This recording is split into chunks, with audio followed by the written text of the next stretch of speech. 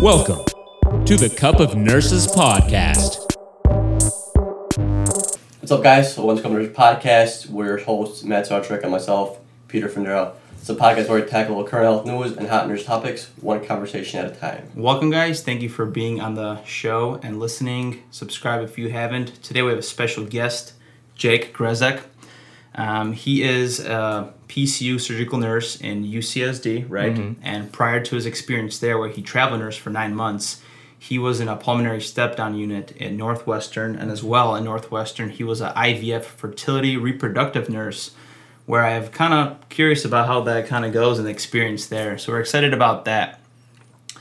Big things for us, we have the travel nursing checklist, which is finally out, guys. So if you guys are curious about this, go on cupofnurses.com, scroll down a little bit, click the download. It's a free guide, and it gives you the ins and outs of how to become a travel nurse, because a lot of people don't know how to travel and become a nurse. So check that out. So Jake, tell us a little about yourself. Thank you. Well, first of all, thank you guys for having me.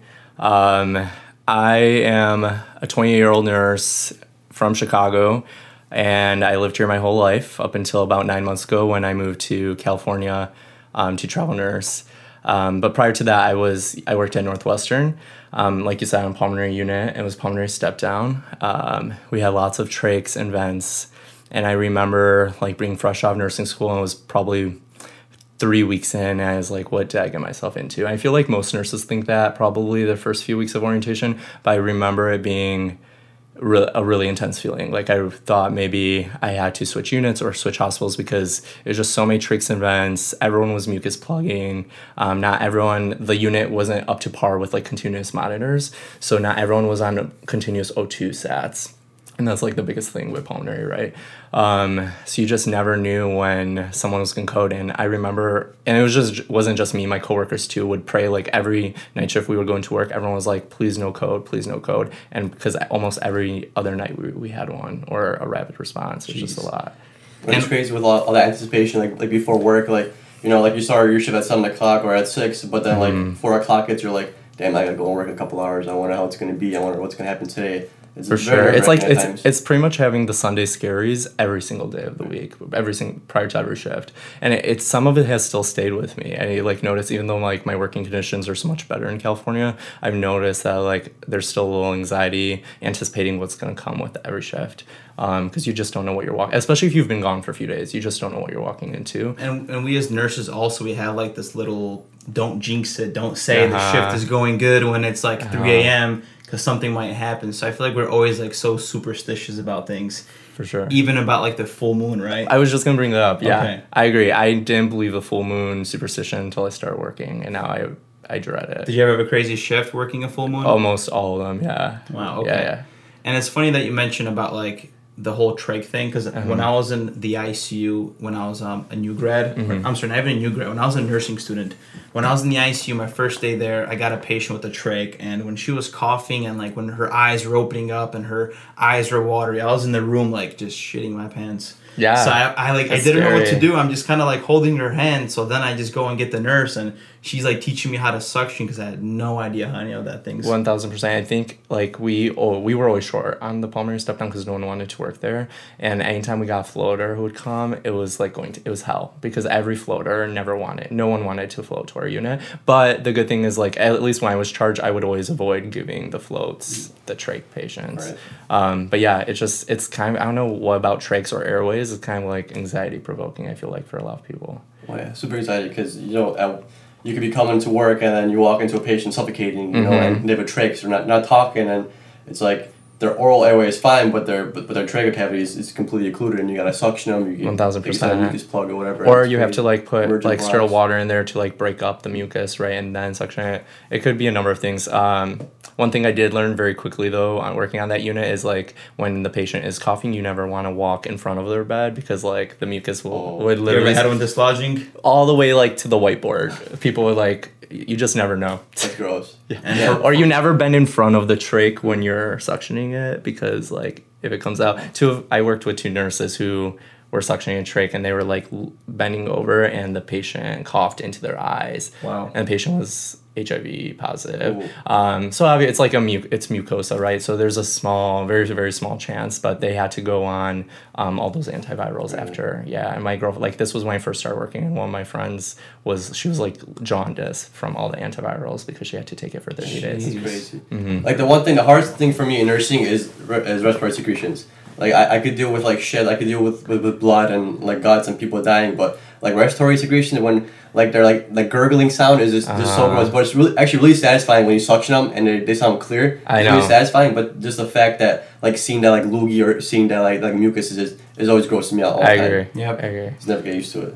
So to summarize the episode we're going to talk about today, we, with Jake, we're going to talk about suicide in nursing, something we're very passionate about, which is a nurse-patient ratio, which in California is the only state in the United States that passed legislations for it. And then we're going to get to know him a little bit, his travel nursing experience, and him in general, being a male nurse, and seeing how that kind of plays and all that. Yeah. So, Go ahead, man. So suicide in the general public has been on like a consistent rise for the past like 10, 15 years, but a lot of times people neglect to look at specific areas where suicide is more prevalent, like in the nursing field. Nursing compared to general public for males and females, it's almost 30% higher than the average person. So women that are nurses and men that are also nurses, they have a 30% higher chance of committing suicide compared to the general public, which is very unfortunate. And a lot of that's attributed to just a stressful environment. Coming into work, like Jake said, unsure of what's going to happen, what we're gonna walk into, and it's really scary and it's taking a toll on nurses. Nurses are burning out quicker and they just don't want to come back to work. And it's very important because we have a giant nursing shortage. People are starting to retire and new nurses are completing school and they're going into work, but then they're leaving their profession within the first year or the first 6 months. I believe like 1 out of 5 new nurses leaves nursing within the first year of their career, which is very sad and very unfortunate. And a lot of that has to be attributed to their stress and, worst case scenario, we don't want them committing suicide, so we got to kind of address those topics. Jake, have you ever thought about leaving nursing like your first 6 months and just dealing with all this trach and working on the pulmonary unit? I don't think I have ever considered leaving nursing altogether. Okay. The reason I went into nursing is because my mom was diagnosed with cancer in 2005, and she battled for just over 11 years before she passed. And I think I knew I was going to do something in healthcare ultimately. So I don't think I've ever considered leaving nursing, but I definitely considered leaving that unit. And to be honest, when you guys first told me that we were going to talk a little bit about suicide in nursing, I was a little nervous because I wasn't quite sure that I had anything to contribute to the topic. But I do have to say, when it comes to things you see in the hospital, for a long time I was able to compartmentalize all those things, and I just really thought the things I see in the hospital versus when I go home, you just can kind of separate the two, right? You leave work at work. Yeah. And I think really this year, this is my 3rd year in nursing, and I really think this year started catching up with me, which is why I took this month off to come home. I just needed a mental health break from hospital. So I work at a county hospital in San Diego where we get all the jail hold and a lot of homeless population. Okay. So I think it just mentally it takes a toll. I think on top of that, this last May, I remember going through a little depression, a mini depression, maybe it lasted maybe a month. I remember calling my friend, and I was just talking about nothing is wrong in my life. He was like, I just talked to you a month ago and you were the happiest you've ever been. I was like, you're right, I am happy and everything in my life is going great, but it's the stuff you see at the hospital. And I remember we had a patient who had just had 2 BKs. She had 2 bilateral below the knee amputations. Medically, they had already pretty much done everything they could for her, but she didn't speak English.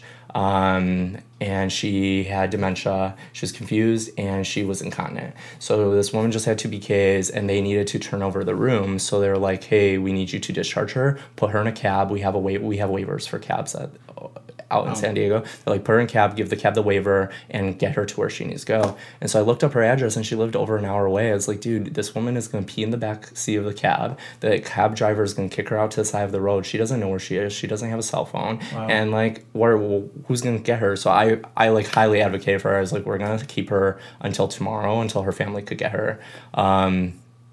And it's just stuff like that. I think those things kind of take a toll on you, whether it's the hospital administration or if it's the things you see in the hospital. I think just general burnout comes from all different directions for nurses, and it's tough. And like Jake, you experience like the emotional burnout there, right? Like that you're just advocating for your patient. You have to go out your way to like advocate for her just so she doesn't, leave the hospital with these shitty conditions. And that's not the only thing that we get abused from, which is the emotional abuse from everything. It's also physicians, right? And it's also on a lateral level, just like you mentioned before, from the nurses themselves that could contribute what we're experiencing an increase in suicide in general, but also more prevalent in nurses. Right. So that it's interesting because the suicide rate has increased by 28% since World War II. And that's like, how many decades ago? We're going to talk about 5 decades. And we have to ask ourselves, why are nurses more like susceptible to this? Yeah. Do you think it's like the 8-hour to 12-hour shift? Do you think that makes a difference? That's a good question. I personally know. I think whoever floats your boat. Like if some nurses want to work 8s, I'm happy for them, and some want to work 12. I understand why if general legislation was passed for all nurses to have to work 8s, I don't think I could. I would leave nursing for sure. I don't think even though everyone works an 8-hour day, Monday through Friday, right? Or say, obviously we'd have different shifts, right? Because we probably have work like Tuesday through Saturday or Wednesday through Sunday, right? Because the hospital never shuts down. Yeah. But if I had to work 5 8s a week, there's something about nursing that's just so emotionally exhausting and physically exhausting that I'd rather stay a few hours extra on a longer shift and get it done and have a day to myself to recover than to do it 8 days out, like 8 days in a row. Because if you think about like on a Wednesday, you're like, holy shit, I still have 2 more of this to go. I'd rather just do the 12s. But I don't know if that contributes. I don't know. What do you guys think? I mean, like I'm the same way. I prefer 12-hour shifts over like the 8-hour shifts because you work less days of the week, and I feel like I'm always a little anxious before I go into work, and I'd rather be anxious for 3 out of the 7 days out of the week compared to like the 5 or the 4, which will be required for 8-hour shifts. But I did this research online, and it shows that nurses are more exhausted doing 12-hour shifts compared to 8s. And I know there's some studies that are done that productivity and safety in work kind of topples down after 8 hours for sure of work. But I feel like, that was just kind of a study done on like a general. It wasn't a nursing related study. It was general like a marketing agency or some kind of a company was doing that study. But I feel like for nurses, it's like a different type of work. It's a different job for the most part. It's more emotional, and I feel like 12 hours is probably ideal. So if we did 8 hours, you have to think about it this way, then we'd have 3 different shifts, right, per day. So now you don't just have 2 nurses in someone's life, you have 3 different nurses in one patient's life. And so the continuity of care is kind of broken up a little bit. And that's what we noticed in Oakland, because that travel nursing contract was 8-ish shifts. And it was only 4 days a week. But those 4 8s, I was dreading working 4 days a week. You like your 3s, you like your 4 days off. And we noticed the shifts were like 11 to 3. I'm sorry, 11 to 7, and then it was 7 to 3, and then 3 to 11. And you can tell right away the difference in care where one nurse forgets to say something, and your shift is so short, you're not able to read through the notes and take care of the patient like the way you should. Right. There's a lot of things that are missed. And another thing that I noticed is accountability. So if you know that nurse is coming back, she expects you to get stuff done or whatever was missed. Sometimes you could just throw the stuff on a nurse and you're not going to see her in the next shift because there's going to be another nurse taking care of her. That accountability is not there. Right. So that's one thing I noticed, that 8-hour shifts are probably not good for nurses. And some nurses do have to work 8 hours, right, in clinics, or for when I worked IVF, I did 8 hours. So if it floats your boat and you prefer it, then more power to you. I do have to say, right, Senator Walsh was pushing for I think back when she made that comment about nurses playing cards, she also was pushing for 8-hour days, saying that nurses are too tired working 12-hour shifts. And yeah, I agree. I do think research shows that productivity, like you said, lessens after the 8-hour point, but that's why breaks are so important, right? Which not every nurse gets, and we'll talk about that too. Yeah. Before we jump into the ratios, you seem like a very healthy individual that copes fairly well, and I'm sorry what happened to your mother, and I'm sure you've seen a lot of things in the hospital that touch your heart. So how do you what's the best way you would give advice if someone was depressed or sad or struggling at work?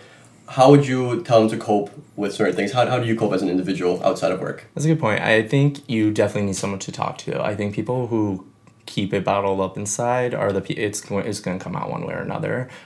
Just depends on how long you're going to hold it in. And if it doesn't come out verbally, it's going to come out in some other way.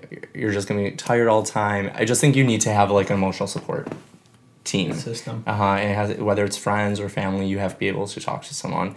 And then I think what really helped me is just being happy for what I had, right? I know that although I can't fix everything that's happening to people in the hospital, and there are unfortunate circumstances, you can be happy that these things aren't happening to you, and we're still healthy, and we have we can walk, and we're healthy enough to help other people, so why not do it? And then working out, honestly, I think when I always have been into like working out, but really when I moved to California, I started putting in the time, and now I'm doing like 6 days a week. I'm trying to eat healthier. And I think just being physically active reduces stress and anxiety overall, no matter what. There's no argument against it. Research just shows that it's like an emotional release, right? Mm-hmm. Are you any kind of special diets that you're currently doing, or? I try to eat generally healthy, but I think going, and this is again personal opinion, I know it's not a popular opinion, I think going to any extreme, like if you want to try keto, if you want to try intermittent fasting, that's fine. But I think doing anything too extreme is not healthy. I think everything in moderation. And I also think if you're going to completely cut out one thing out of your diet, it's just going to come back to haunt you, right? Because then one day you're going to slip and you're going to binge on that thing. Yeah. So if you can just do everything in moderation, like nowadays, like for example, today I had a pulled pork sandwich. I hadn't had one in a long time. So instead of having I just took off the top bun. I still had the bottom bun with the pulled pork, but you just make adjustments. You make adjustments. Yeah, and instead of having the whole piece of dessert after dinner with my family, we only got one piece, and then all 6 of us shared it. Okay. Yeah. That makes sense. You want to jump into nurse-patient ratios? Yeah. Which is like the topic that we would really like to discuss. And a lot of people don't know that are like non-nurses. Like I feel like we're fighting like this invisible war between the hospital and nurses are fighting amongst each other. And like as healthcare is increasing, our grid is getting more, strict. Like for example, we don't have a tech on nights. Then they kind of take away a nurse. You need an extra 2 patients before a nurse comes on, and then we're getting the stress just to cut costs, and we're always getting the short end of the stick. And you guys never have a tech on nights, huh? No. Well, at my hospital we do. Okay. In our ICU, we do not have a tech on nights. Yikes. Yeah. We didn't have one on the pulmonary step down I worked on. We had someone who came in at 5 a.m. just to do 6 a.m. vitals, and we each had 4 or 5 patients, and she would never do all we had 30 beds, right? The tech would only do 2 of your 4 patients, so you still had to do the other 2, but it's like, if you're coming in early just to do vitals, come on. Just and that's the problem with these ratios and cutting costs is you don't have a tech, and for example, sometimes I can't find a nurse on the unit, and I'm turning the patient myself, stuffing the pillow, and I'm not using good let's just say mobility to do this, and you could hurt yourself, and we just don't have the manpower to take care of these patients effectively sometimes. Yeah, I agree. Yeah, I think using cost-cutting techniques to cut staff is probably the worst thing you could do. Because first of all, you're supposed to staff by acuity, and second of all, if you don't have enough staff to cover the amount of patients, the nurses are going to get overworked. Everyone else is getting overworked, and the load gets dumped on the nurses, which is very unfair, which obviously impacts patient satisfaction and patient care, because we're probably not going to go in there to do the proper teachings. We're just going to come in and come out, not really converse with the patient, not develop a bond.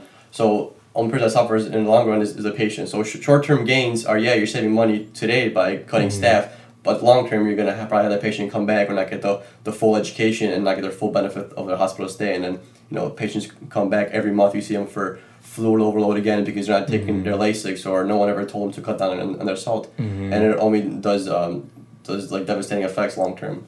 Yeah. I definitely don't think this is a woe is me situation. I don't think nurses are, woe is me, we need more staff because we were just lazy. I don't think nurses are lazy at all. I think the one resource that is limitless and endless is the professional medical ethic of nurses and doctors. And I think hospital systems it's just corporate America, and they're so overly corporatized right now with hospital mergers, and everything's trying to be streamlined. Yep. So when you start to function like a factory, you kind of prey on the medical ethic of us or people, why we went into nursing, right? You went into nursing to become a better person or to make a difference in someone's life. And hospitals know that you're not going to drop the ball, because if you're dropping the ball, that means putting a patient in danger or in harm, and patient safety, right? Nursing school is always pushing patient safety first, patient safety. Nursing 101. Right. And so we're not going to ever harm our patients. So if that means staying later to chart or staying later to fix, a patient who just wet themselves at change of shift, you're going to do it because that's the right thing to do. And hospitals know this. And so they know that this is a limitless resource that they're going to go ahead, and if they drop 30 more things on your EMR that you have to do on your electronic medical record, they're going to do it because the nurses will stay and they're going to do it. And like you said, you can't walk out on your patient. So it's just kind of an unfortunate scenario. I think mandated patient ratios are super important. I think my life has changed dramatically as a nurse from working in Chicago to working in California. Yeah. And a lot of people don't know that California is the only state that through legislation passed the ratio for the ICU, which is usually 1 to 2. One nurse to 2 patients. Yes. Med-surg is 1 to 5, I believe. So they're the only state that actually did this. And this was in 2004. 2004. So we're 15 years later down the line, and the only other state to have even tried or to touch it is Massachusetts. And they didn't even get all the units. They only have the ICU, which is 1 nurse to 2 patients. And then this last November, they tried to push it for all the other units, and Massachusetts voters voted against it. And I don't think it's necessarily the voters who are opposing it. I think the AHA, which is the American Hospital Association, is 1,000% behind opposing this and influencing voters to vote no, because the AHA doesn't want to lose money. And for them, they think, right, like you said, overall, it's it's too much money for them to hire more nurses, because it's millions of dollars to hire more nurses to meet the ratios, right? But at the end of the day, wouldn't you want your family member to go somewhere where it's appropriately staffed and mortality rates fall? And the benefit of California having pushed this in 2004 is that it's been so long, so now we have a lot of research that shows that mortality rates have fallen steadily since the ratio mandate was passed. Yeah. And people were saying that, this is unsustainable. Like you said, California's been doing it for almost 20 years now, and it's completely working for them. And matter of fact, California has one of the best teaching universities of the University of San Diego. is a great medical facility, and they made it work with all this people complaining that no, it's gonna bankrupt the system. They make it work. Just other states has got to step up and kind of not think about the short-term income and just look at the long-term picture. 1,000%. And I think if you guys look at hospital rankings, UCLA and Cedars-Sinai are really high up there. So these hospitals wouldn't be doing well. Obviously, there's more than just patient ratios that come into play, but these hospitals are making it work, like you said. Did you notice something different that these hospitals are doing compared to the one at Northwestern or just healthcare in Illinois in general? That's a difference that you've really noticed? In general, or with the ratios? Let's just say with ratios, with the way they take care of their coworkers, any kind of factors that you noticed a different change that creates better working environment and less stress on you. For sure. So I think with Northwestern, they do have, I think, a staffing committee. So there are these general guidelines with staffing, but they don't have to be enforced, right? By law, if I am supposed to have 4 patients on a pulmonary step down, which I think is already kind of dangerous because you have 4 vents or trachs on night shift, right? The day shift gets 3, so there's this assumption that night shift is less work, so they give you 4. And then a nurse calls, we're short-staffed, and you're already at 5. But then if someone calls out, I've 1,000% have had 6 patients before. So you go from 4 to 6. It's a big deal. I think it makes a huge difference. Even just that 5th patient can mess up your whole night, right? So I think in California, it's just nice because by law, you cannot take I work on a surgical stroke step down now. So by law, you cannot take more than 3. So if we are just short a nurse and UCSD can't supply us another nurse through full pool, we will just block off the room. And that's something Northwestern would never do. Wow. So you just don't take the patient. They will get sent to another hospital, or they will find a unit for that patient to go to. And I think that's huge. And I think they can't even pull our resource nurse, because our resource nurse doesn't take patients. They only cover breaks.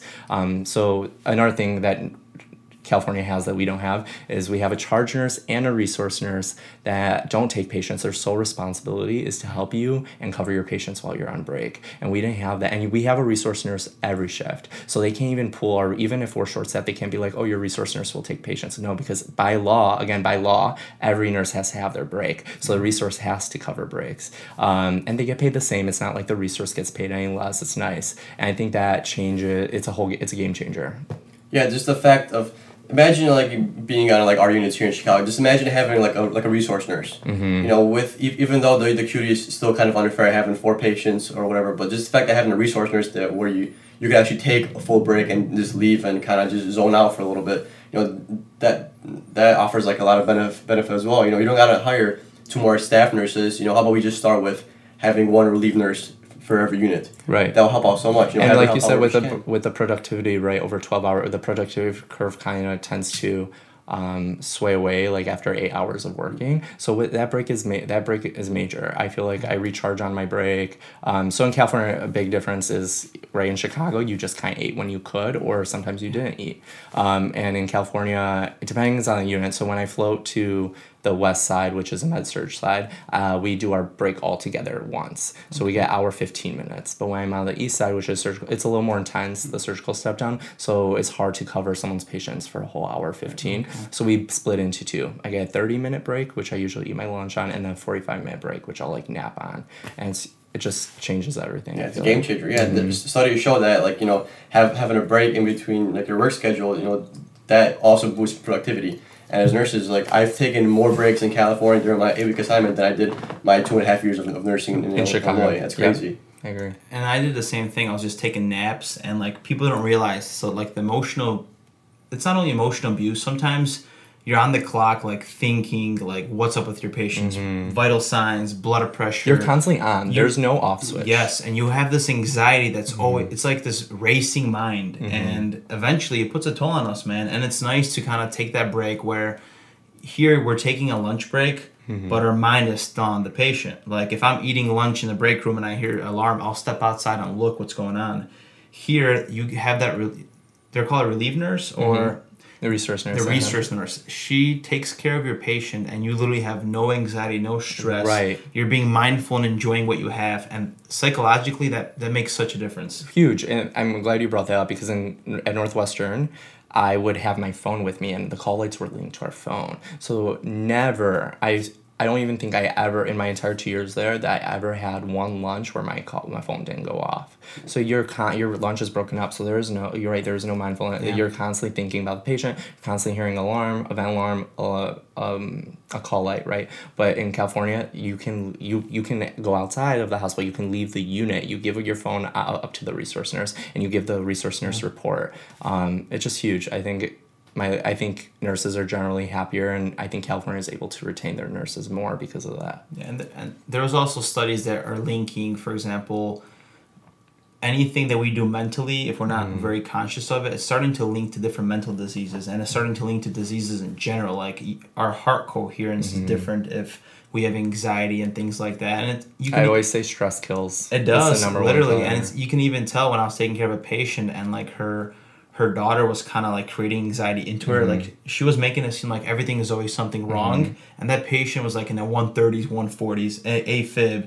The freaking family member leaves, the heart rate is just 108, 109, just nice and calm. Isn't it crazy that your own stress can cause like physiological effects? Yes. I went with my sister to a doctor's appointment last week, and she has a huge needle phobia. Okay. And she panicked so much that she gave herself a vasovagal reaction. She like turned pale. The whole like mechanical hospital chair was covered in sweat, and she fainted because your blood pressure drops so low that your brain can't get enough blood, and then you just faint. So if you can cause yourself that much stress in one sitting to like cause your blood pressure to plummet, it's just crazy to think about what long-term stress can do to you. And imagine that 36 hours week on, constantly as a nurse, getting that stress. What are the side effects of that and the long-term effects? Like, I don't think there's any studies on it, but I'm just curious what's that going to lead to. Well, we could say that there's definitely a mind-body connection. Like another example for this would be my coworkers, I think it was his brother-in-law, He's just getting married, and he just bought a house, and no prior cardiac history, nothing of any sort that we know of. And he just became, one day he was telling me he became diaphoretic, couldn't breathe, shortness of breath. And then he comes in to the doctor, he makes him wear a heart monitor for a week. A week later, I'm not sure what kind of birth it was. I'm not sure if he was in like AFib or what. We didn't get into all the detail because he wasn't exactly sure. His brother didn't tell him the full story. But now he needs a pacemaker. And this was all triggered by the stress of the wedding and the stress of moving. And imagine how much stress nurses have. Yeah, imagine how much stress nurses are if you have a patient that suddenly goes into respiratory distress, and you have 3 family members in the room. So now you're dealing with the patient, and you're also dealing with the family. If the family's crying, and this guy's going into cardiac arrest, you're trying to get the family out, you're trying to do compressions. It's a super stressful. Just unfortunately, we have a career, and we're so young that we literally see people die. I never in my life thought I'd be in my 20s, seeing somebody die or wrapping someone up in a body bag. Yeah. Most people out there in society, when they see dying, it's usually a family member that dies maybe once every 10 years, or they see death that often. But for us, death could happen, on a daily, and it's very stressful to everybody, and it just affects our heart and especially our gut and all that. Yeah. We had a podcast. I'm sorry. We had a podcast episode once about how to cope as a nurse. And do you personally feel like nurses are not coping properly? I know you are very fit. You exercise, you work out, you practice mindfulness. I'm sure you're very aware of yourself, and you know how to. You have a good emotional release, right? So you don't take it home. Do you feel like other nurses do not know how to do that, and it's causing a lot of stress in their life? I'm sure. I think it's coupled by a lot of things, right? Kids at home, relationships. It's one thing to be stressed at work, but then if you're stressed at home, something's got to give. It's just too much. It could be. I think coping with stress is something that isn't talked about enough. Even ratios themselves, it's like this invisible war that people don't know, and I feel like the general public should be more aware of this, and they should be, we're the most trusted profession, right? As nurses, people should hear our little cry out to the world where we need this, through legislation. Maybe can it happen on a federal level possible? We could have staffing ratios. We need to have somebody elected that's willing to stand up for nurses, in the healthcare system. Everyone, right? No matter who you are in this world, you are one day going to have a family member who's in the hospital, or who has to seek some kind of medical care. There's no ands ifs or buts about it. So you, as a person, want your family member to receive the best care that they can, and that starts with patient ratios. I'm sorry, but mandated patient ratios is important. That AHA, the American Hospital Association, can want to oppose them all they want because they're going to say they're ineffective, or it's too much cost to hire all these new nurses. And there's already a nursing shortage in America, right? So I kind of understand where they're coming from. But at the end of the day, it's just a business for them, and plain and simple, they just don't want to put the money. We can cut costs all the time with cheaper Foley kits or cheaper supplies. I'm always getting to a hospital, I'm like, oh, we have a new Foley kit. Oh, this time we have a new latex gloves. What's going on? We're trying to cut costs every which way possible in a hospital. And you're right, we want faster turnover. We want patients, shorter hospital stays per patient, right? There's whole committees that study this per hospital, what's the average time a patient stays in your hospital, and you're ranked based on that. So if we're going to try cutting costs and saving money every which way possible, it sounds so counterintuitive to me to not hire more nurses for better patient safety and patient care and less mortality rates, because at the end of the day, yes, hiring nurses is going to cost millions per hospital. It is. But you're going to save money with all the less mistakes that will be made. And you're going to retain money because you're going to retain nurses. At the end of the day, the reason Northwestern has such a high turnover rate is because they know they're the number one hospital in Illinois, so they're not going to, it's a business. They function as a business. They're not going to pay the most, but they're not going to pay the least. And people will work for them just for the name on the resume. I mean, I'll be honest, that's why I work for them. So I did it for the name, and I got it, and I left there's such a high turnover on every unit there, and it just, you're seeping out money by having to reorientate all these new hires all the time. So if you can retain nurses who are happier and you have mandated patient ratios, at the end of the day, it's just going to save money for everyone. Yeah, like you said, a lot of times you just hear cost cutting, but we're cutting costs here, but where is that money going to that we're cutting? like who's getting reimbursed for this? It's obviously not us, the nurses. No, it's no. not. It's not the physicians. Like, yeah, I'm sure certain surgeons get like a little kickback, you know, for doing certain surgeries. But you know, we always hear cost cuttings, and then you know, we notice that the state comes in and we're not hitting our numbers. Right. So you know, we cut costs, and now we're gonna blame nurses. What are the nurses doing wrong? How can we change the nursing care, you know, to make our numbers better? Well, an easy solution is, you know, better patient ratios. You know, For sure. People just don't And do you guys understand always that. get like talks like at this once a month or every couple weeks, like this is the language we now have to use for patients because Yes. patient satisfaction scores. I mean, this could be a whole nother podcast, but truly patient satisfaction scores drive me zonkers Right. because 9 out of 10 times the patient is going to remember what went wrong and Yep. not what went right. So that one call light that you took 10 minutes to answer because you didn't give them their apple juice, but you were doing compressions in the next room, they're going to remember that. Or you have cable, but you're missing the one channel I want. That's the stuff they remember. They don't remember like especially where I work at UCSD, a lot of the patients are medically illiterate, honestly. Like they don't have the medical knowledge. They understand that we're implementing and that they're doing better, but they don't understand the progression of change or what would have happened had we not intervened. So these patients, I don't think a hospital is customer service. I'm sorry, I just don't think. But that's like a whole nother topic. And people keep asking me, would you come back to Chicago now that you've been home for a month visiting? Like, do you miss it? Would you ever come back to work here? Like my family keeps asking me, all my friends want me back. I was like, I love Chicago, but I can't come back. I don't think I can do nursing. Now that I know what it is on the other side, I don't think I could come back to it knowing how it was and how stressful it was and the no breaks and no support. And also the money at the end of the day, like it's just so sad that Chicago, like Illinois and all these other states haven't caught up to California. Yeah. It's very unfortunate too. And also in California too, like I feel like the staff and management had your back more in California with patients. You know, like I say, a patient would act out. I feel like other nurses and management will kind of get your back. They'll kind of try to tackle the patient, you know, trying to calm him down and trying to, you know, help you out. But I feel like here in Chicago, it's more like a patient, you know, has a complaint. They go with whatever the patient says, and it's kind of my fault, you know, because of the patient satisfaction scores. You know, you gotta make the patient What happy. the customer says is right. Right, you're like, yeah, you can make the patient happy, but if I'm miserable, like, what the hell? Like, I'm your nurse. Like, I'm the one that comes in here every day. Back me Exactly. up. Yeah, I agree. I feel like we don't do that enough here because everyone's like scared for some reason. But I feel like since California's more union based, all the nurses are more like geared together, more strong and work together. Stronger as a team. Exactly. I wonder if we're able as a state to push for that. Like, how does that work? Do you push for unions at a hospital level, or can you push that like on a legislative level? You could probably do both because there's union hospitals here in Illinois.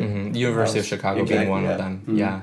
And that's another gosh, I feel like this is going to be a rant on Northwestern, and I didn't want this to go that way. But another problem is that at Northwestern, the CNAs were union, but not the nurses. Interesting. So anytime there was like a little tiff between the CNAs or nurse, management 9 times out of 10 would take the CNA's position because they were backed by union. And nurses are disposable. When you're not union, you're disposable. You can be fired and they will find a new nurse. And the fact that unions have like a union book, like a union book is your guideline. This is what you can do. With nurses, you know, there's a union book in California for nurses. What nurses are exactly responsible for. Here there isn't. Like I get in trouble for anything, and I can basically kind of do anything I want here as well. It's kind of a little bit looser. Like you get a little bit more freedom here in ICUs than over there. Everything's more by the book over there. But like I said before, like they got your back. Here, it's a very loose term for nursing. We're not 100% sure what we can exactly do and what we can't compared to union nurses where they have a strict guidelines.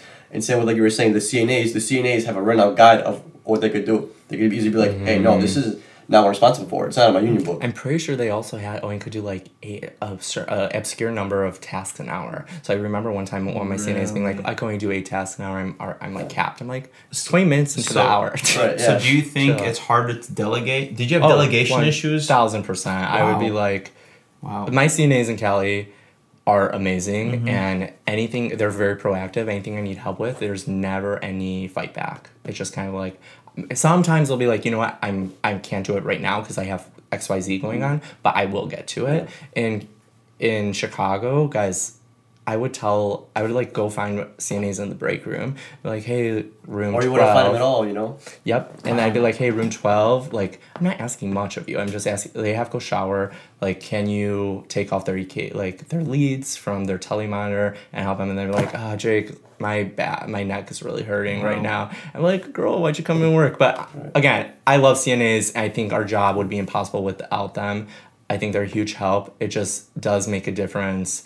It does make a difference when CNAs are unionized and nurses aren't. Either like they should all be unionized or none of them should be. Yeah, I feel like all or nothing approach. And it's also where the union also the drawback with the union, it's an amazing thing, right? It protects us as the person working for the company, but there's also it doesn't weed off the lazy people, because the lazy people could stay because the union protects them, and those are the people that are like, well, I did my 8 tasks, for this hour, and I'm already maxed out. I'm sorry, Jake. Yeah, do it yourself. crazy. Like, that is very petty. You can't get paid for the next 30 minutes if you're going to just say on computer, right? Yeah, so it's just crazy. But I don't know, what differences did you guys feel like you saw in California? Were you guys generally happier? I was definitely happier. The only thing that I was upset about was just floating. Right. But that's that just is based on contract. Yeah. Yes. So as long as sometimes, like with my contract, of course, and there's in fine print that you will be the first to float if they need you to. But my unit always needed people, so I rarely floated. I think twice during the 9 months I was there. Wow. Yeah. Yeah, but I feel like, back in California, I definitely got more support. I was more relaxed at work, not as tense as I am here, because, like there was union book, and I think, but also got patient with less acuity just because I was traveling, and it's also a liability issue. Because I understand that, if they don't give me the proper teaching and they give me a very acute patient, I could, be like, hey, you guys never tell me this, and now this patient's suffering. And now my license is online, so I'm going to come back at you guys. So I understand that I got probably not as a high acuity assignment, but I still felt like I got more support there than I ever got here. Yeah. And I don't know, units over there, I didn't feel like it was very niche-y. But then we were only there for 8 weeks, so I probably didn't get the full feel for the unit. And you're also a guy, and that's another thing we could touch about that. I feel like the women will approach you differently compared to if it's a girl traveler, or sometimes you see on the Facebook groups, and these travel nurses that are women are getting abused by the nurses that are staffed there, and that's an issue. And I personally I had a good experience. I'm down for another one. I just don't know if that's a dynamic that we can't see the other spectrum, because we're all males here technically, right? So Jay, you being a male, do you feel like you get treated differently compared to your female counterparts? This is a good question. I don't know. I don't think so. Yeah. I do think men in nursing are very important. I think it's great that we're breaking the mold. I think from a physical standpoint, it's great. I don't think women can't do anything that we can't. But it's also awesome to have extra set of hands, or sometimes with the bigger patients, it's nice to have I know some of my girlfriends at work will be like, hey, Jake, can you help us lift? You know what I mean? It's just nice to have. At the end of the day, I don't know if I get treated differently. I don't think I've ever been treated differently. And I also don't think the only time I've ever had an issue was in clinical during labor and delivery, for religious purposes, they didn't want to have a male nurse. But otherwise, I've never had a problem. And I get that question a lot from my followers, and people are like, I'm male, you've really inspired me going into nursing. Do you think I'll have any problems with it? And I don't think so. Do you guys? Have you ever had a patient where they told you they don't want you I've had an issue where I had to go get a tech or another nurse to take my patient to the bathroom, or to do that because I'm a male and they don't like me, or want happens. me to. Yeah, and as long as you have good camaraderie with your staff, it shouldn't be an issue, right? I mean, you can still take care of the patient if the only request that they have is to have a female to go bathroom, and that's fine. And then if my female counterpart is helping put my patient on a bedpan, I can go help with one of her patients, and you just kind of trade off, or you help each other. Yeah, I'm the same way. I don't see myself being treated differently, but my coworkers would tell me, be like, yeah, the doctor usually a dick, but he's nice to you because you're a guy. Which is okay, but I mean, he's been a dick to me before. It's not just that I'm a guy. But I mean, have you been called doctor before by your patients? Yeah. That happens to me quite a few times. Yeah, which is sad, because I feel like there's a ton of females who are in medicine right now who are doctors, and it's just sad that people just generalize females to nursing, males to doctors, Yes. right? It doesn't matter at this What point. about, like, have you ever had a family member where they had issues having a male nurse, where they didn't want a male nurse at all?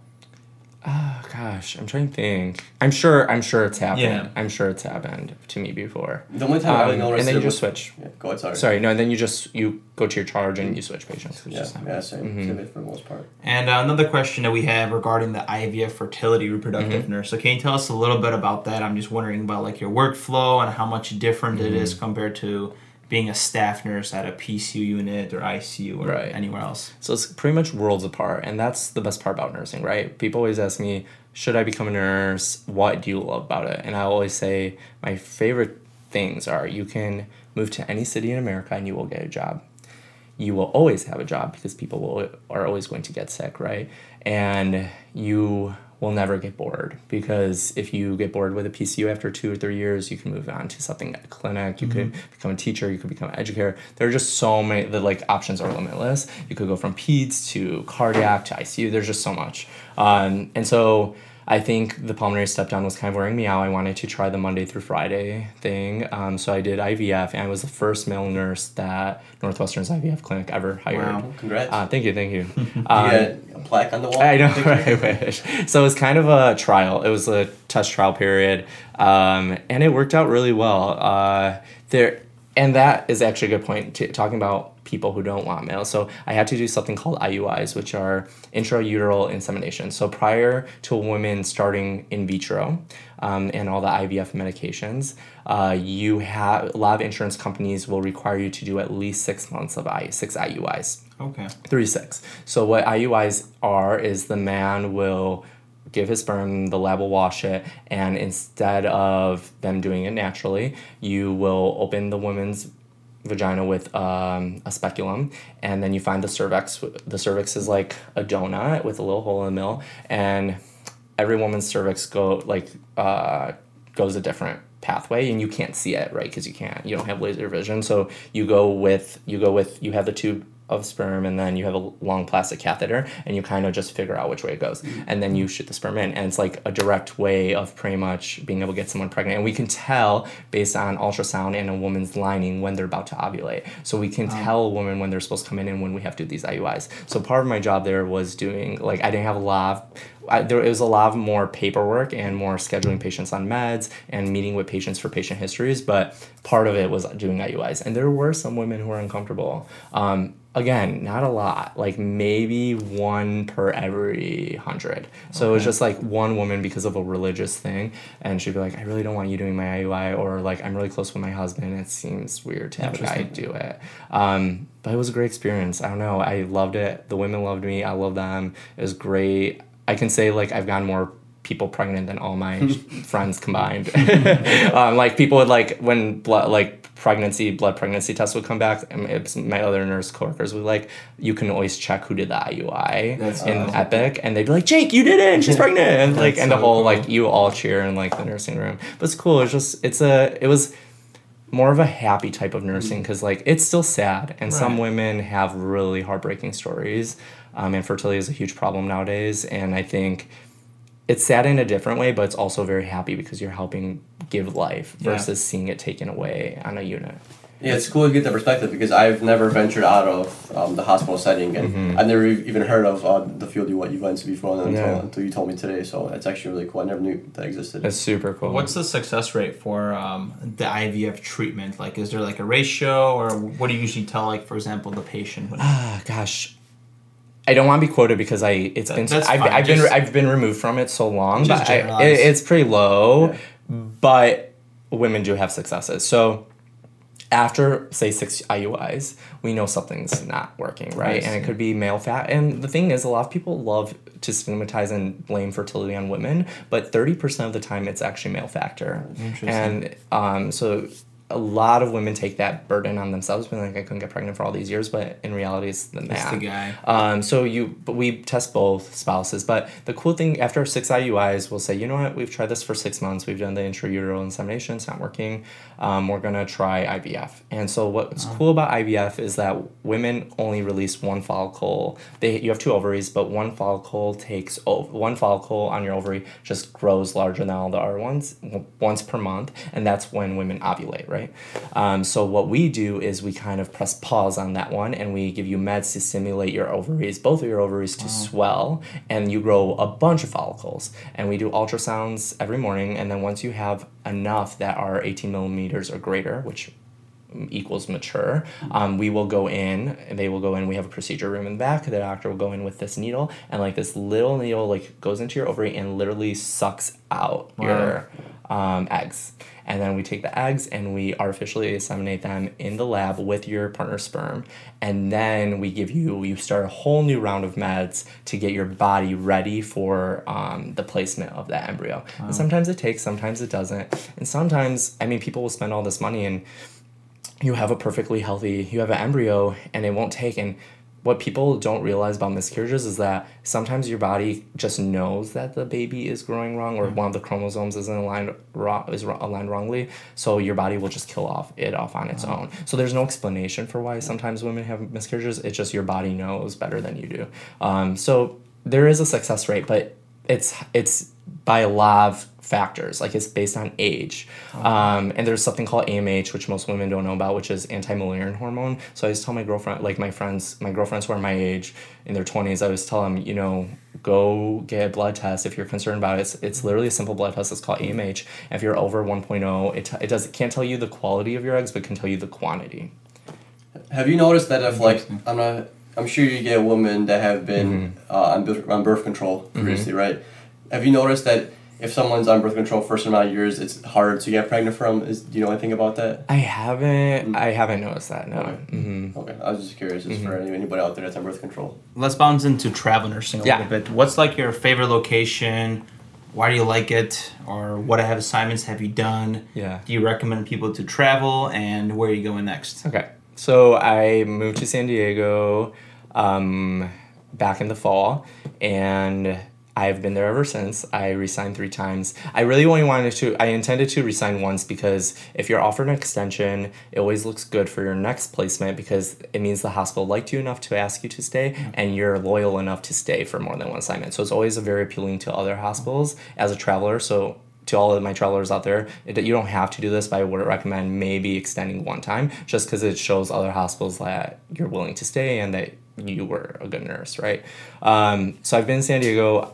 People joke and say that San Diego is where travel nurses come to die, because most people start traveling on the east and make their way west. I just went straight west, and now I don't know that I can go back east because I love it so much, So it's been my favorite place. It's been my only place. Unfortunately, I probably will go back into travel nursing at some point. I don't know when, but I think I would like to do like Hawaii or San Francisco at some point.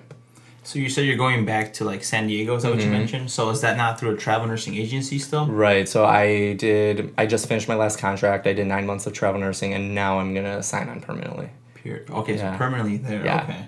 Yeah. Congrats. So you really like the place then. You just want, for those that know, if you want to test out different cities, you can do that. And then if you really like it and they like you, they'll just take you in like one of them, right? 1,000%. Yeah, I helped knowing the manager and everything. So as soon as the listing opened, I just shot an email, and they were like, we'd love to keep you.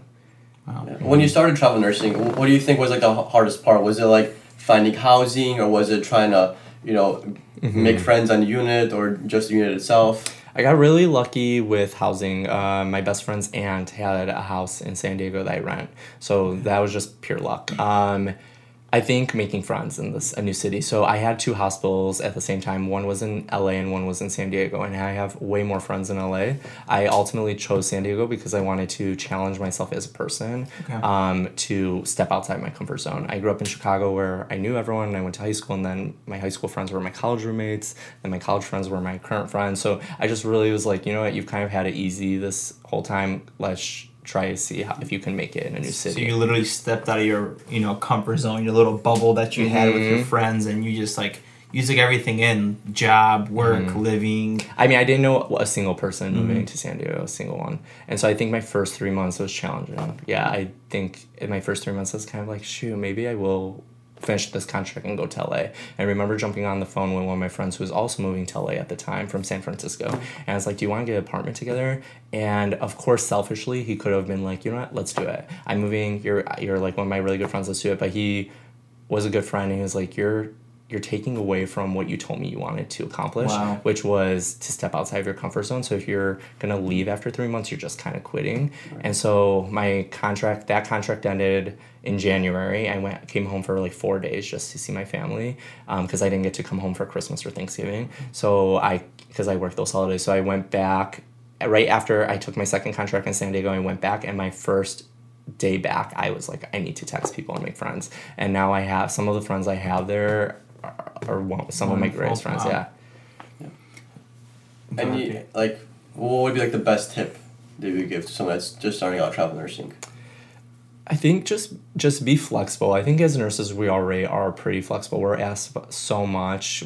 We have to adapt to units. We have to flow all the time. So I think if you can just go in with an open mind and be open to meeting people, you'll be fine. And the best part about nursing is that you're like fighting war through the trenches together. So when I go to night shift, I'm bond with my coworkers so much because you're really just trying to make it to the next morning. And like through that friendship, not every person's going to jive with each other, right? There's some nurses that don't like me and I don't like them, or we just don't jive, and that's okay. That's going to happen through life no matter what. But you will find friends, and it might not just be with your nurse coworkers. There will be other travelers on the unit, and then through them you just kind of branch out and meet people. So if you're open-minded and you're willing to accept change, and change is good, right? Ultimately, I think change is good.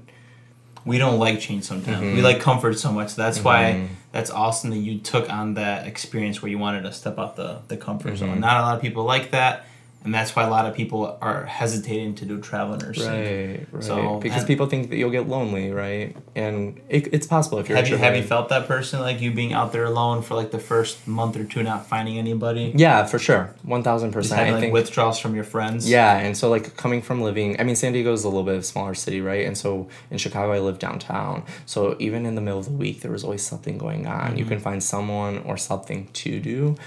San Diego it can be a little sleepy during the week. So, and with a nurse's schedule, we don't always work a consistent, Monday, Tuesday, Wednesday, so if you're off on a Tuesday, Wednesday, but your people are working, you kind of find yourself like in your own head. But there's ways around that. Okay. Anything you else want to add on before we kind of wrap up the show? No, just thank you guys for having me. You guys are great. Awesome. So where can we find you, Jake, if anybody wants to follow or get in touch with you, see more of your life or your travel experience? Thank you. My Instagram is @JakeGrez, so JakeGrez. And we'll add that in the video and for him. So, guys, whoever's been on this show and listening for over 50 minutes, thank you guys. It's a longer form. We're excited to have our first guest, and moving forward, we'll have guests. We're just getting into the flow of things. The Travel Nurse Checklist is out if you guys want to download that for free, and we'll catch you guys on the flip side. Yep, thank you, Jay, for coming by. Thank you, guys. Later.